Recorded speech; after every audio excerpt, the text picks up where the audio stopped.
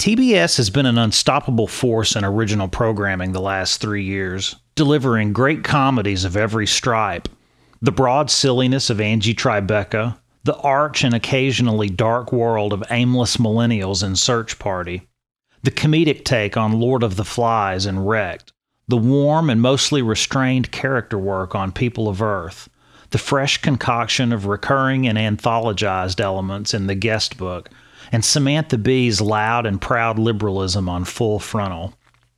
In a business of hits and misses, Brett Weitz, Tom Hinkle, and Jennifer Kim, who run the programming side at TBS, have put together an amazing run. The first swing of 2018 is the new animated sci-fi comedy Final Space from first-time creator Olin Rogers, who voices the main characters Gary and his sidekick Mooncake, a cuddly alien with the power to destroy galaxies. If you take a cookie, I will be forced to add 1 full day to your sentence. You think a full day scares the captain?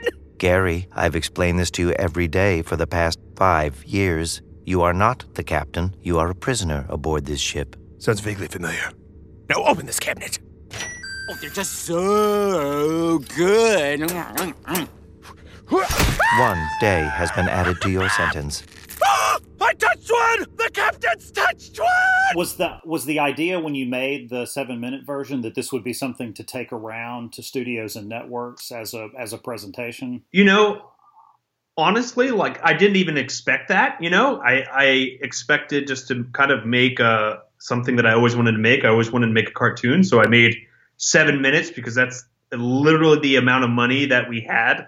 And I remember I gave it all to Studio Joho, and Newform had to pay me, so they gave me $1 check. And I had to cash it for tax reasons. But essentially, no, I mean, I don't think it was the intent to take it out as a TV show. I think it was just, for me at least, just to make a one-off thing because I'm known to have a lot of bad luck, and I didn't expect anything good to happen out of it. So this is your first TV thing, right? Yep. So how was the experience? And I know just from talking to TBS about other projects, they've been very accommodating to new writers and new voices in the shows that they've been greenlighting over the last couple of years. What was your experience like with them? Yeah, it was fantastic. Yeah, I mean, I don't know what else to say other than that. They've been super accommodating, and they let me make the show that I wanted to make. So let me ask you the basic setup of the series. If you could tell me sort of who Gary is and what the series is about. It's very serialized for an animated show.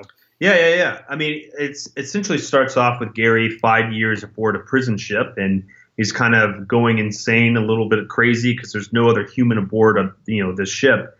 And essentially, at this time, a little adorable planet killer comes into his life, and he doesn't know that it's the most hunted thing in the galaxy, and thus hilarity ensues, action, adventure, space opera. You know, it's just a cascading effect after that. And he names it Mooncake. It looks like a little like a plushie doll, like a little stuffed animal, right? Yeah. You do the voices for two of the main characters, Gary and Mooncake. Tell me first about the Gary voice. Is he pretty close to your voice? Yeah, Gary is essentially me with a little bit more confidence. You know, he's like, Gary, hey, what's up? A little bit deeper, a little bit, I don't know, just more suave, you know? And then Mooncake is just, an adorable little chickadee pop. You know, it just doesn't speak any human words, just a casual, everyday little Chewbacca for Gary's Han. But yeah. Is that the idea that he's Chewbacca? I hadn't thought about it like that, but that makes sense. Yeah, I mean, I always wanted to kind of have a sidekick character that didn't speak any words, because I always found that just, with Star Wars, that's kind of the homage aspect, like you have Chewie and Han, and it's, for some odd reason, Han knows exactly what Chewie's saying.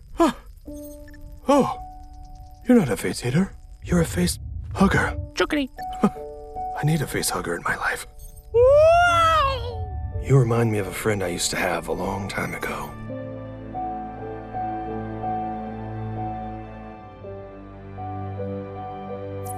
How do you like the name?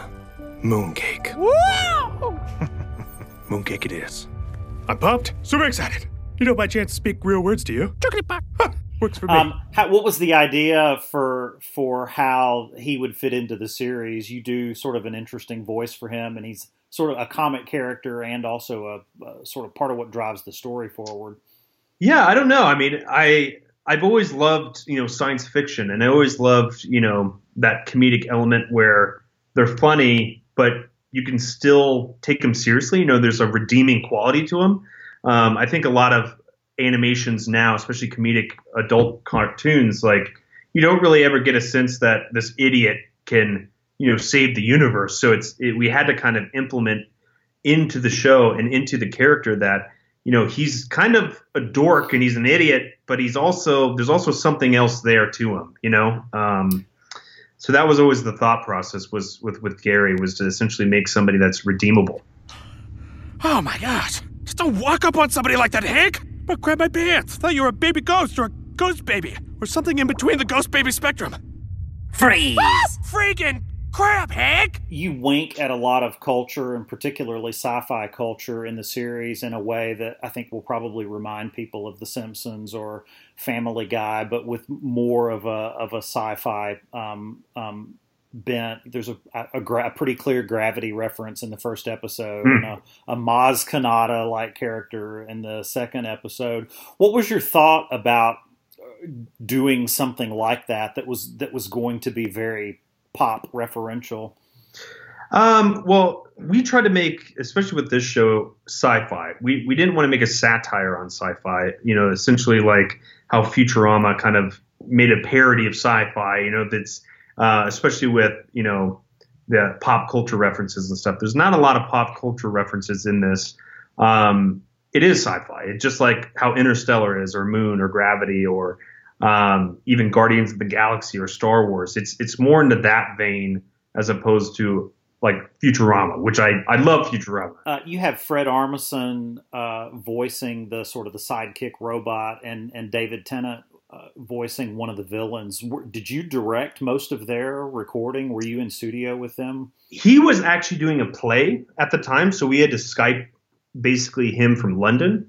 And David Tennant. Yeah. And so a lot of these guys, it's pretty a big collection of different names, and different people in their careers at different stages. And they're very busy people. That's what I've learned. So some of them we could get in at a certain time, so we couldn't really record with all of them in the same room. And, David Tennant, he was one of those guys just super busy, and it's hard to get a hold of him, but when he gets in the booth, he's so good. He's so freaking amazing when he gets into that booth. Welcome. So he was by himself. You and the other producers were in L.A. or wherever, and he was in a booth in London? Yeah. That's great. That's crazy. Yeah. He recorded in London, and then we had, the showrunner here, David Sachs, and the supervising director, Mike Roberts.